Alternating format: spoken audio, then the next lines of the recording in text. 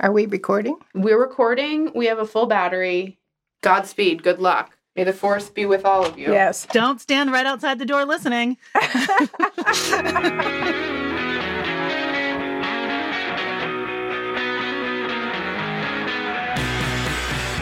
This is The Double Shift, the show that challenges the status quo of motherhood. I'm Kay Goldstein. And I'm Josie Garbes. Mrs. Garbes, do you prefer Mrs. Garbes or Josie? You can call me Josie. Okay. Our mom. Okay. Yes, listeners, you guessed it. Today, Angela and I are interviewing each other's moms. As we wrap up before our little summer break, we wanted to talk to the two workforce mothers who have influenced us the most. About both their paid work and their unpaid work, their sense of identity and self. And about what has changed for moms and what hasn't. And what's next for them as moms, grandmas, and two women still very much on their own journeys. So, Angela, when we first talked about doing this episode, what got you excited about it? You know, my mom is an immigrant from the Philippines, and she spent most of her career as a working mother raising 3 kids. And I just don't think we hear those stories enough. I think she would also be the first person to tell you that her story isn't that important. So I wanted to give her that opportunity to own her story and to share it and to realize that it is significant and meaningful. And of course, you know, you and I are really focused on doing work that makes a better future. That's a big part of what we do. But that work doesn't exist in a vacuum. And I just feel like, you know, I wanted to do this episode because I feel like there's a lot we can learn about our current situation from hearing more about history and sort of where we've come from, both personally, specifically, and more generally. And I feel like our own moms' own stories are really very different and very interesting windows into that. And of course, neither of us would ever claim to have a perfect relationship with our moms. But there's so much that we're curious to learn about them and also about one another through talking to each of them. And also to hear their reactions to our work. That really surprised both of us. We'll talk about that more later in the show.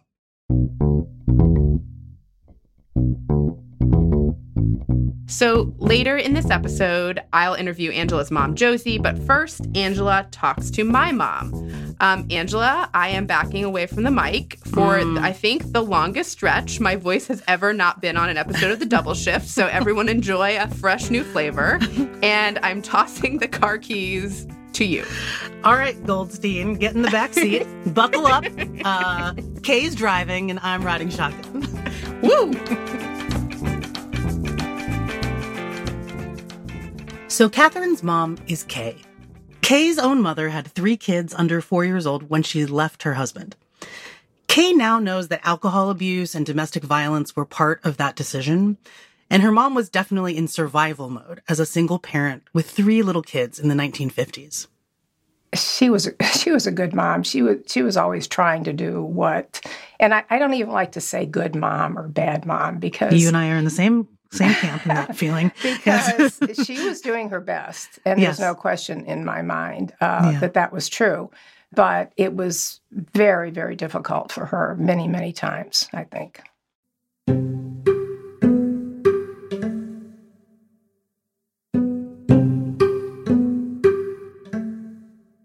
Kay's mother, Dee, moved the kids to Kay's grandfather's home. And when he retired, Dee went back to work. And Kay, at the age of 9 or 10, was suddenly in charge of making dinner for her whole family. And obviously that was a big responsibility, but it also sparked a love of cooking in her. Kay was told by her mother to work hard and earn a scholarship to go to college. Dee had never finished college herself. And you know what? Kay got that scholarship to UNC Chapel Hill. It was an amazing time to be going to college because it was 1967. And I was in the first class of freshman women. I was radicalized fairly quickly because they took 5 men for every woman because they weren't sure women could handle being in a big university as freshmen. So we had to be a little bit smarter to get in, but we were forced to study 4 nights a week in the library or in our dorms, but the guys weren't. So, so people were like monitoring you and like chaperone type situation. Yeah. And you couldn't wear pants unless you wore a long raincoat too. I mean, there was just, and this is a public university. So it was, wow. So I found that offensive to me as a young woman to be expected to meet different standards than my male classmates because I was a woman. Right.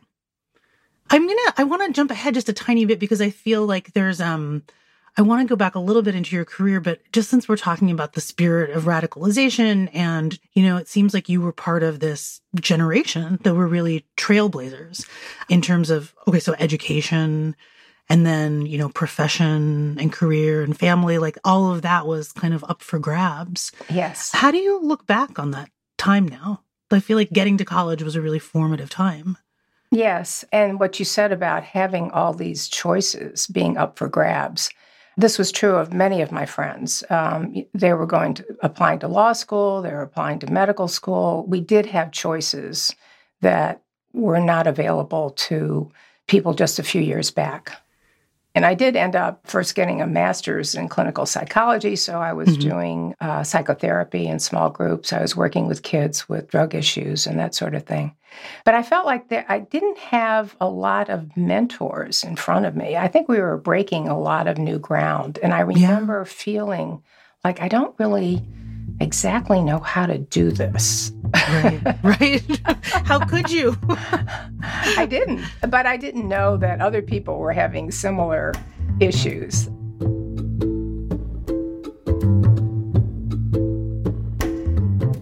Kay was about to break new ground in another industry as well.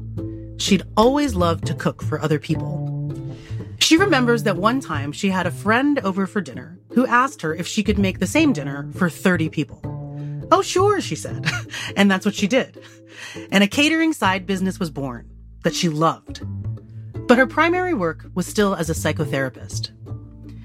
But over time, Kay realized that she was telling her clients over and over, most of them women, that they should be really clear about what they wanted to do with their lives and then make it happen. So Kay considered her own situation.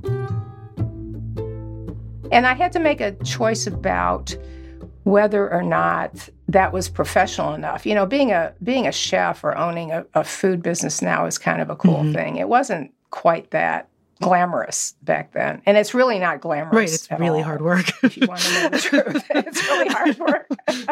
It just looks I know. I mean, really if you're cool. like rolling out croissants, that's layers and layers every day. But yeah, so I wonder, that's exactly. To leave the safe. I mean, I remember what you were saying about your mother was kind of pushing you to excel. And so working as a therapist, a psychotherapist, and having a degree in psychology, that's a very well-respected field. And so, and I think if we put ourselves back in that time period that you're talking about, like, it is a risk. Like, so did you have like fears around that? I did. I was a little nervous about, it's about personal identity. Who are you? Okay, I can say I'm a psychotherapist, and that seemed to be fine. Saying that I was going to open a food store and cater didn't feel, quote unquote, professional. And it was just had to do with just my own point of view and a lot of other people's probably point of view. I mean, I was going to say, but you did it anyway. Yeah, I did. I mean, that takes a lot of bravery to do that, And foolishness, because I had no idea what I was doing. You can be very brave when you have no idea.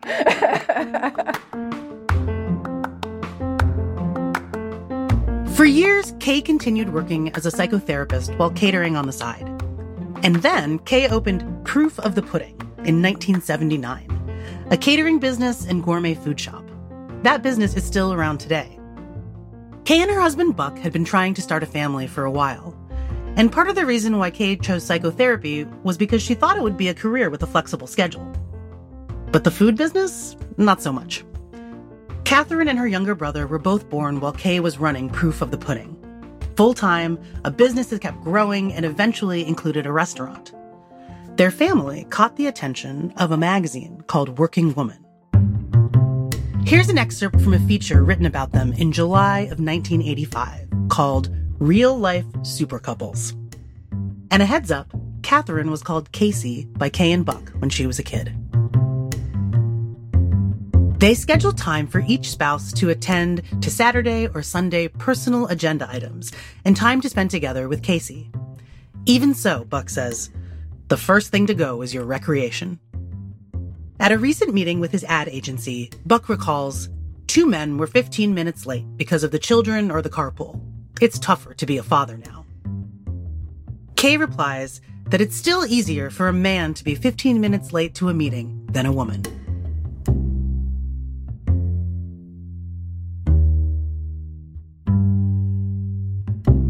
I felt so guilty about that article.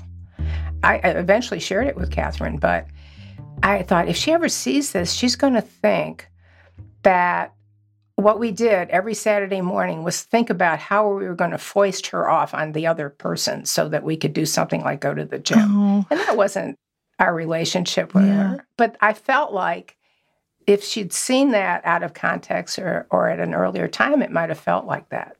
And so I didn't want her to see it. I felt badly about it. Well, I mean, it's interesting how like that feeling of guilt, that hasn't changed for people. I think it's gotten a little better, but I think that's still very persistent.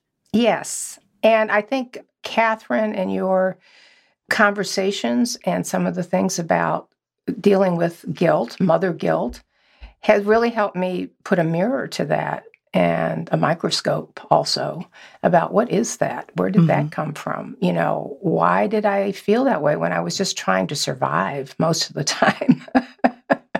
So what is it when you look? What is it that you see now?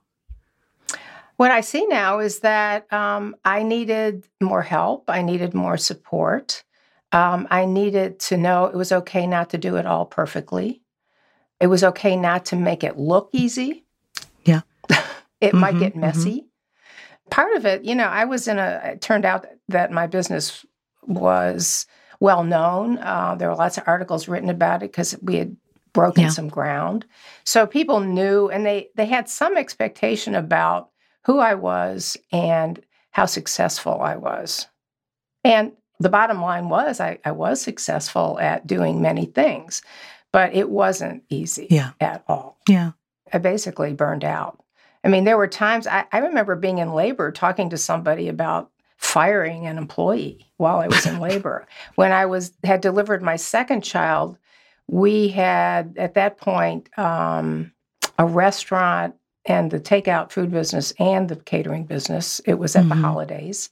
And cash flow was a huge issue. I wasn't sure we could make payroll because we had to collect on all that money that was going to be coming in. So I was dealing with that while I was having small children. And so I eventually burned out on that. And I basically left it all. I mean, I really didn't take big bucks out of this thing. It was a matter of survival for me at that point.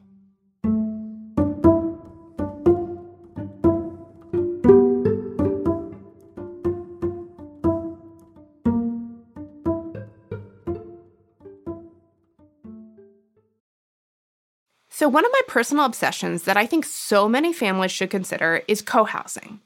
Our episode, Don't Call Me Mom, Call Me Ted, was set in a co-housing community, and we've also talked about it in other episodes. With its common spaces and strong community, it offers kids freedom and independence to roam and connect with nature that is honestly hard to find these days, all with loving neighbors invested in your kids' lives. Right now, there's an opportunity to actually get in on a great community that's about to start construction.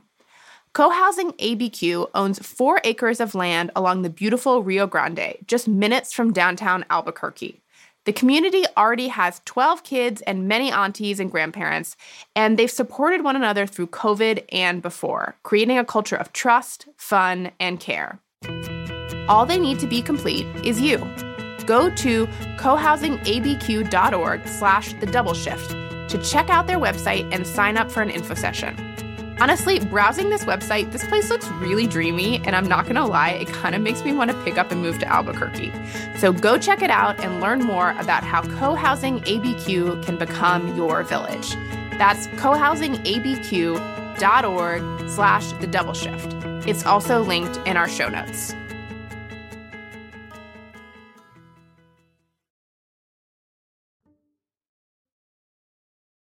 Hey, Double Shifters, it's Catherine. I am so glad you're enjoying our rich back catalog of episodes. And as you may know, we aren't putting out new episodes right now, but we're doing some really cool work we want you to know about. And we'd like to stay in touch with you. Please sign up for our weekly newsletter, which is full of great storytelling and ideas about the forces that shape family life in America. To sign up, go to thedoubleshift.com/newsletter. Also, we have a robust member community that's full of amazing moms from all over the world, with Zoom hangouts on super interesting topics like creativity and challenging the status quo at work. We're building more and more ways for you all to get to know and support each other. That's just so important right now. We're also planning some great member benefits like audio newsletters. So if you particularly like connecting with us through listening, it's a great way to keep Double Shift thinking in your ears and in your life. Also, we are a scrappy small business, and your support helps us do what we do. Thoughtful journalism that tells important stories and challenges the status quo of motherhood and beyond. To become a member, go to thedoubleshift.com/join. So remember, sign up for our free newsletter so we can stay in touch with you. It's thedoubleshift.com/newsletter. And consider becoming a member. Go to thedoubleshift.com/join. Membership starts at $5 a month. Thanks. So, after about 12 years running the catering business, food shop, and restaurant, Kay Goldstein turned things over to two partners that she'd brought in. She did some flexible part-time work as a consultant, editor, and writer, as well as volunteer work while her kids were young. Now, I wanted to know what it was like for Kay when Catherine started thinking about becoming a mother. Do you remember any conversations you had with her about motherhood and working? And I also know that, that first year of Asher's life, that first year that Catherine became a mother, she had a lot of challenges. And I wondered if you wanted to share your perspective on that. Well, when Asher came along and had some medical issues, I remember her saying, I never knew that I could ask for more time. And she did need more time. She really wasn't ready to go back to work. And when Catherine left her job, the one thing that I said to her that I had learned was not to feel that she had failed, because I had felt that I had failed, and also not to leave anything on the table. She deserved to be treated like a professional, and that she should fight for what she had earned in that process. And I felt really clear about that and strong about that. And I wanted to support her in that. And it was hard. It was hard for her. And I feel like that's directly informed by your experiences, Yes. Yeah.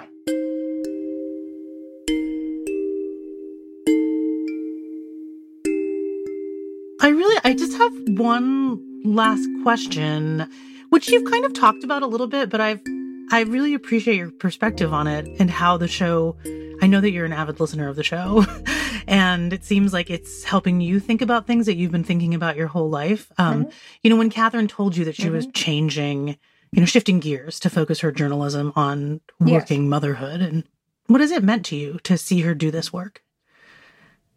It's not surprising, first of all. Catherine was always interested in new challenges and new adventures. She has a voice. And I'm learning a lot about having been in that early generation of women's lib, so to speak, that we took it to a certain point and we were very proud of ourselves to do that, but we hadn't finished the job. And I don't know how many generations it will really require to finish the job. I mean, we're talking about a patriarchal system that's been lasting for millennia.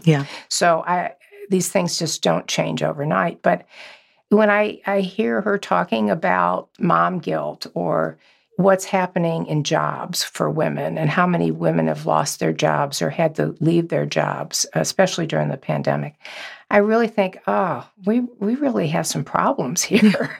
And I'm really proud of the work that she's doing to bringing that forward.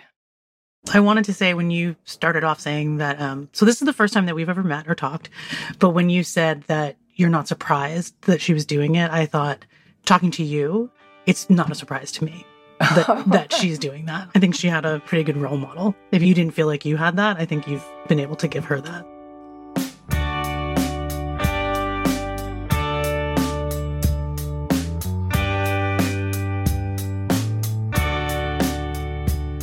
I so loved talking to Kay. Her answers had so much clarity and thoughtfulness, like she has been and still is, reflecting on all her experiences and who she is.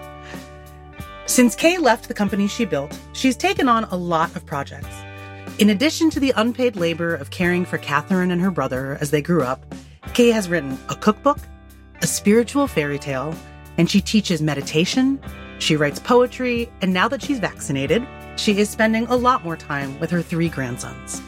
She is also, and this did not surprise me and it delights me, working on a memoir.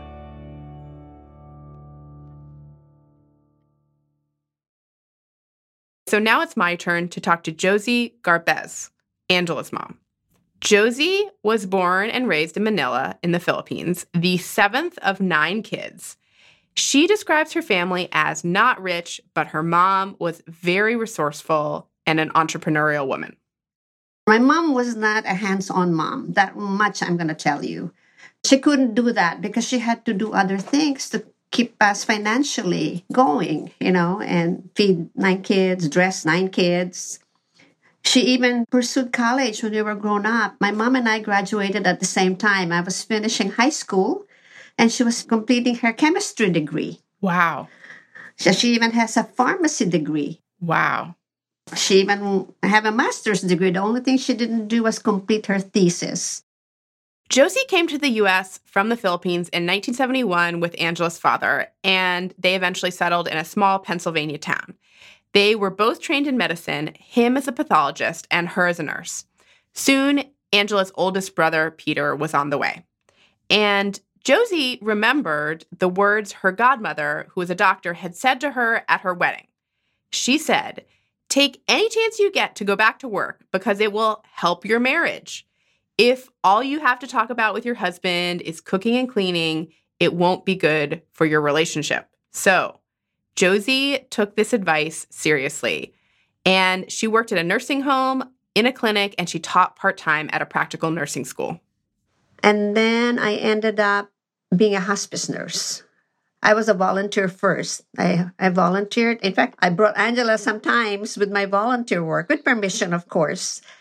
And I said, I can do this. I can do this work. So I did. And my work helped me a lot, It gave me my own identity. Because before you were known as your children's mom, or your husband's, the wife of Dr. So-and-so, or something like that. No, but when I worked in my hospice career, I became a VIP in a certain place. And that certain place is the funeral home. Because when I come and pay my respect, the family all look up to me and so happy to see me because I was there with them. But although I have to admit, I became too into it. I was so dedicated to my work and my patients that sometimes on the weekend, I would make excuses so I could go see the family or go to the funeral home. I lost my boundary as far as my work. Even the on-call nurse would call me and ask for help if the patient is in my area. I said, can you get this call? If I'm always saying, okay, sure. It's a good thing my husband. That's when he started learning how to cook, he said, because I'm always late coming home. But before I do go to work, in my mind, I said, what am I going to cook tomorrow? You have to plan all those things too. I usually end up sometimes buying fast food. But yeah, my work gave me my identity. I think it helped me a lot that I knew. But although my work did hurt my family a little bit, because I remember, Mom, can you just all talk about death and dying? Is that all you can talk to me about?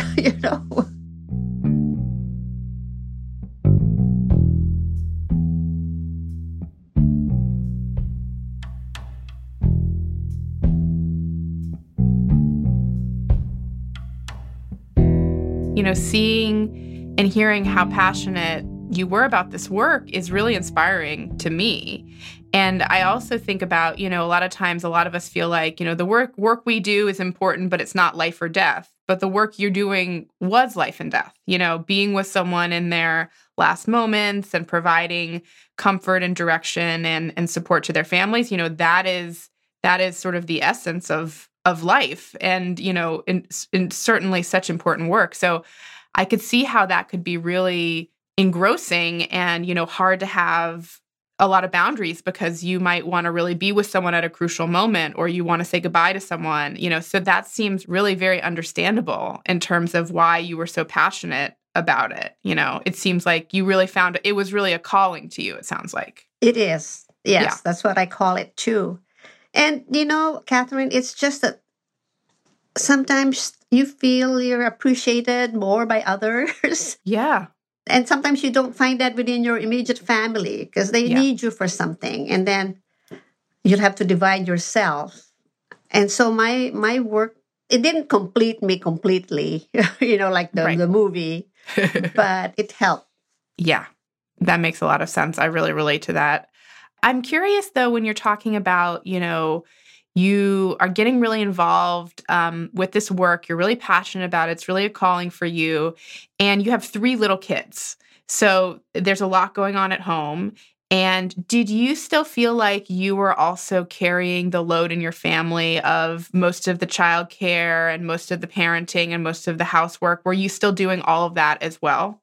When I started my hospice work, sometimes I'll be assigned to draw fasting blood sugar. So that means I have to leave the house early because I have to be there before they have breakfast. So my husband was responsible for taking the kids to school. Right. And he doesn't deny this. The kids were always late at school.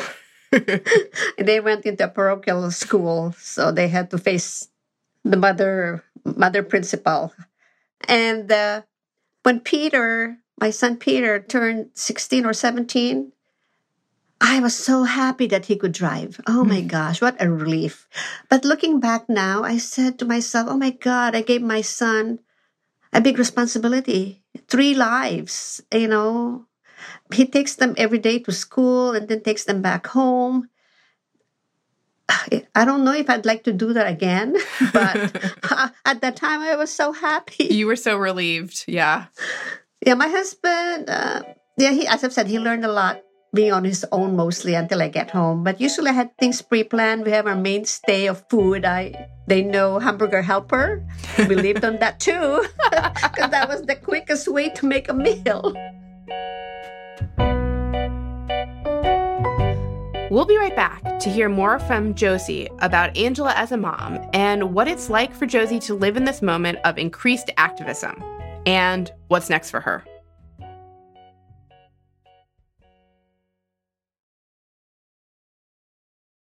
So thinking about Angela as a mom and what she is experiencing as a mom, how do you think things are different specifically, not just in child raising, but for moms, in terms of moms who have careers and work they're passionate about? Because obviously Angela, like you, is also passionate about her work. So how do you think things are different now? I think without any family support, I'm sure it's very difficult to be able to work. And that's why we're so glad that we're here for her, take care of the kids. I think without support for most mothers that are working, it's really very difficult, I think, to make it. In fact, I don't know how she does it, because as a writer, you have to be inspired. I said to myself, how do you do it? How do you write? Me, I would like to be a writer, but I don't have the words because her words are so good. I don't have enough vocabulary. Let's put it that way. I'm curious, when you said that you would want to be a writer, what would you want to write about? Well, with my hospice experiences, I could have written a lot of books. I could have shared a lot of things, but I didn't have confidence in my writing skills. So, but I know I could write a book, but I didn't. One of my big regrets.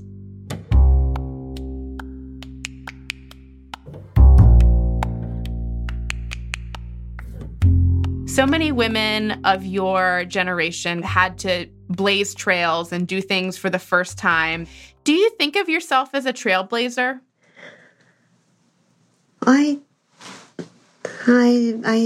don't know how to answer that question because if I had influenced anybody else along the way, I would not know. But I know that I believe sometimes I have had some effects on people, like a daughter of my patient. I cannot forget what she said to me when I took care of her dad. She said, now that I know what it is to die, I'm no longer afraid because she saw her dad pass away peacefully, because death is something that I don't know if a trailblazer, but I know I probably have affected some people in their lives. I may not know about it, but I know that what I did, hopefully, were all positive, helping families. And because, hospice is not an easy work. No.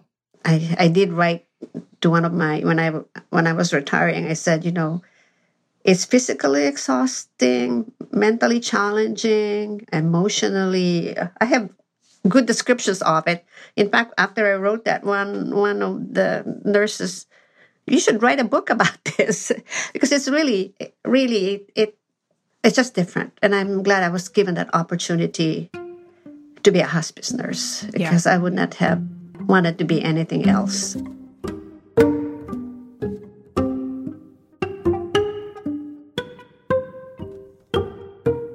So one more thing I wanted to talk to Josie about were some of her experiences with race and as an immigrant and Filipino woman at this moment of increased violence and hostility against Asian Americans and Pacific Islanders. If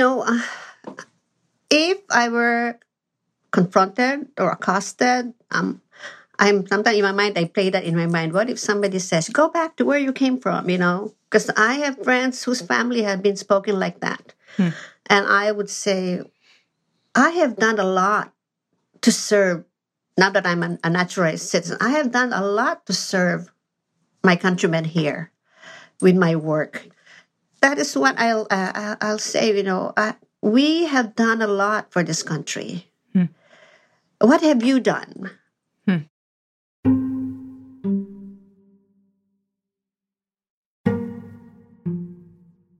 Things are changing so visibly the last 4 years, especially.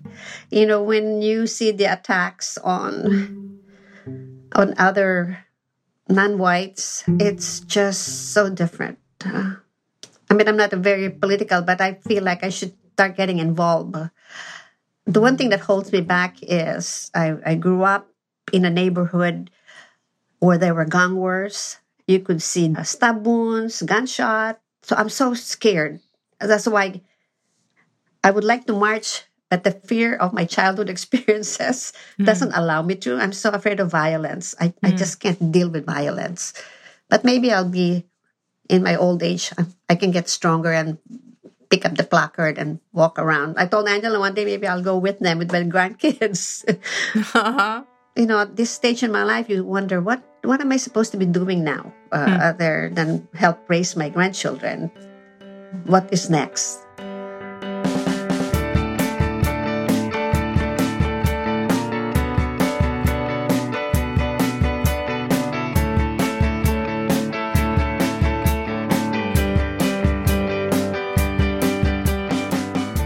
Josie Garbes worked as a hospice nurse for 25 years. She is now retired, though sitting still really isn't her thing.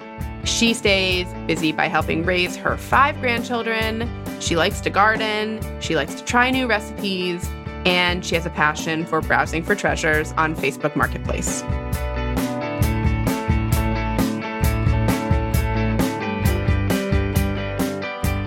So, Angela, what was it like for you to hear your mom talk about her joining you in your activism? I loved that. It's something that she has mentioned to me, but I liked hearing it from her to you, right? Which made it seem a little more real, not just like, oh, that's nice, like, maybe I'll come with you, right? never really have making any real plans to. And it feels really great because I think that my own activism, it's not, I don't know that it's not directly because my parents were marching in the streets, right? But they instilled in me, just by being who they were, a real pride in myself and a real sense of, what I deserve and what I'm owed. And so I think that it kind of feels like this beautiful full circle moment for her to be realizing that, because maybe if she doesn't realize that it's direct or if it feels indirect to her, she certainly has a big part in who I am and why I am the way I am. I love the idea that she has inspired you in that way without maybe her fully realizing it or knowing it. That's awesome. Yeah. And I hope, if you're listening, Mom, I hope you hear that now again.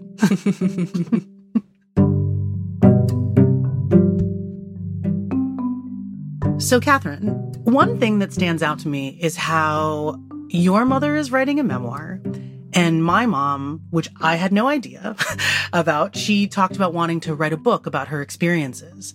And so it feels like both of our mothers are reflecting a lot about their lives and experiences and wanting to put in their own words what their life was like for them.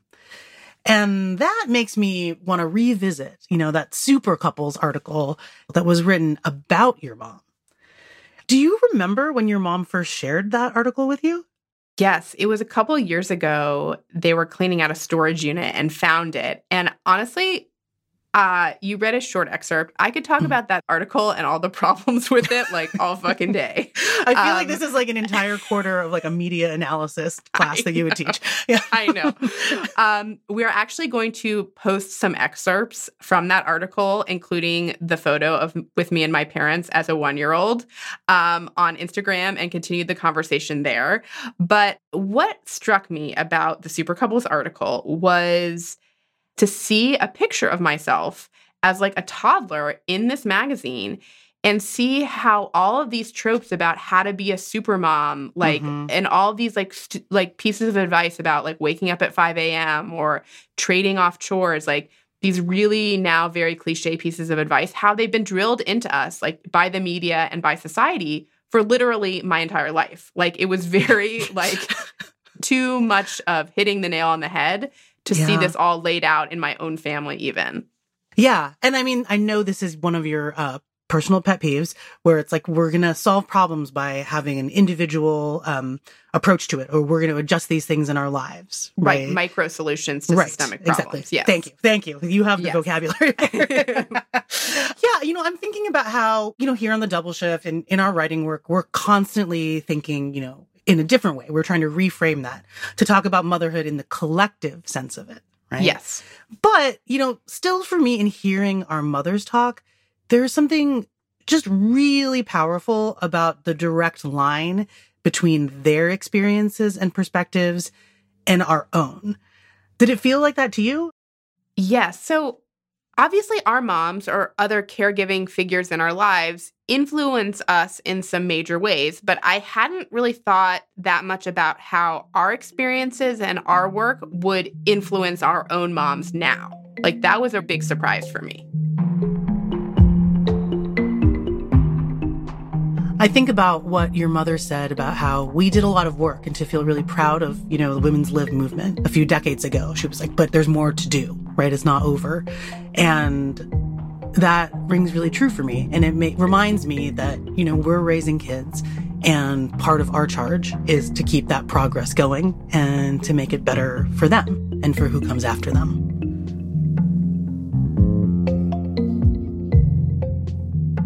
So we can't wait to keep this conversation about moms in America going, as always pushing forward on the progress, Angela.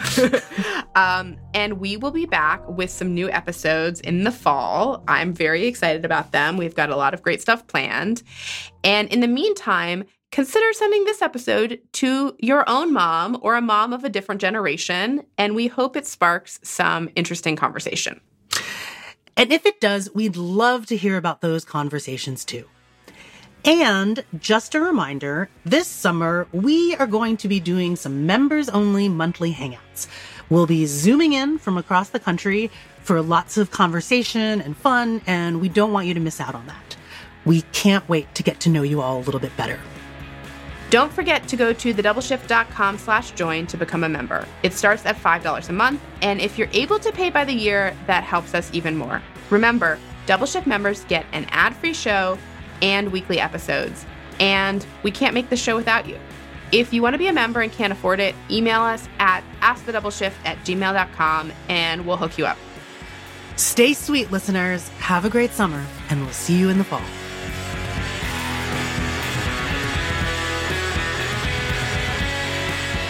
The Double Shift is created and hosted by me, Katherine Goldstein. Our co-host is Angela Garbez. Our senior producer is Rachel McCarthy. Our editor is Anita Rao. Our research assistant is Jada Hester. Music is by Travis Morrison and Blue Dot Sessions. Our theme song is by Palehound. Our mixer is Corey Schreppel. We are funded in part by the generous support of the Ford Foundation. And you, our members. We can't do this without you. Go to thedoubleshift.com/join to become a member. We are independently produced and distributed. Thanks for being part of The Double Shift.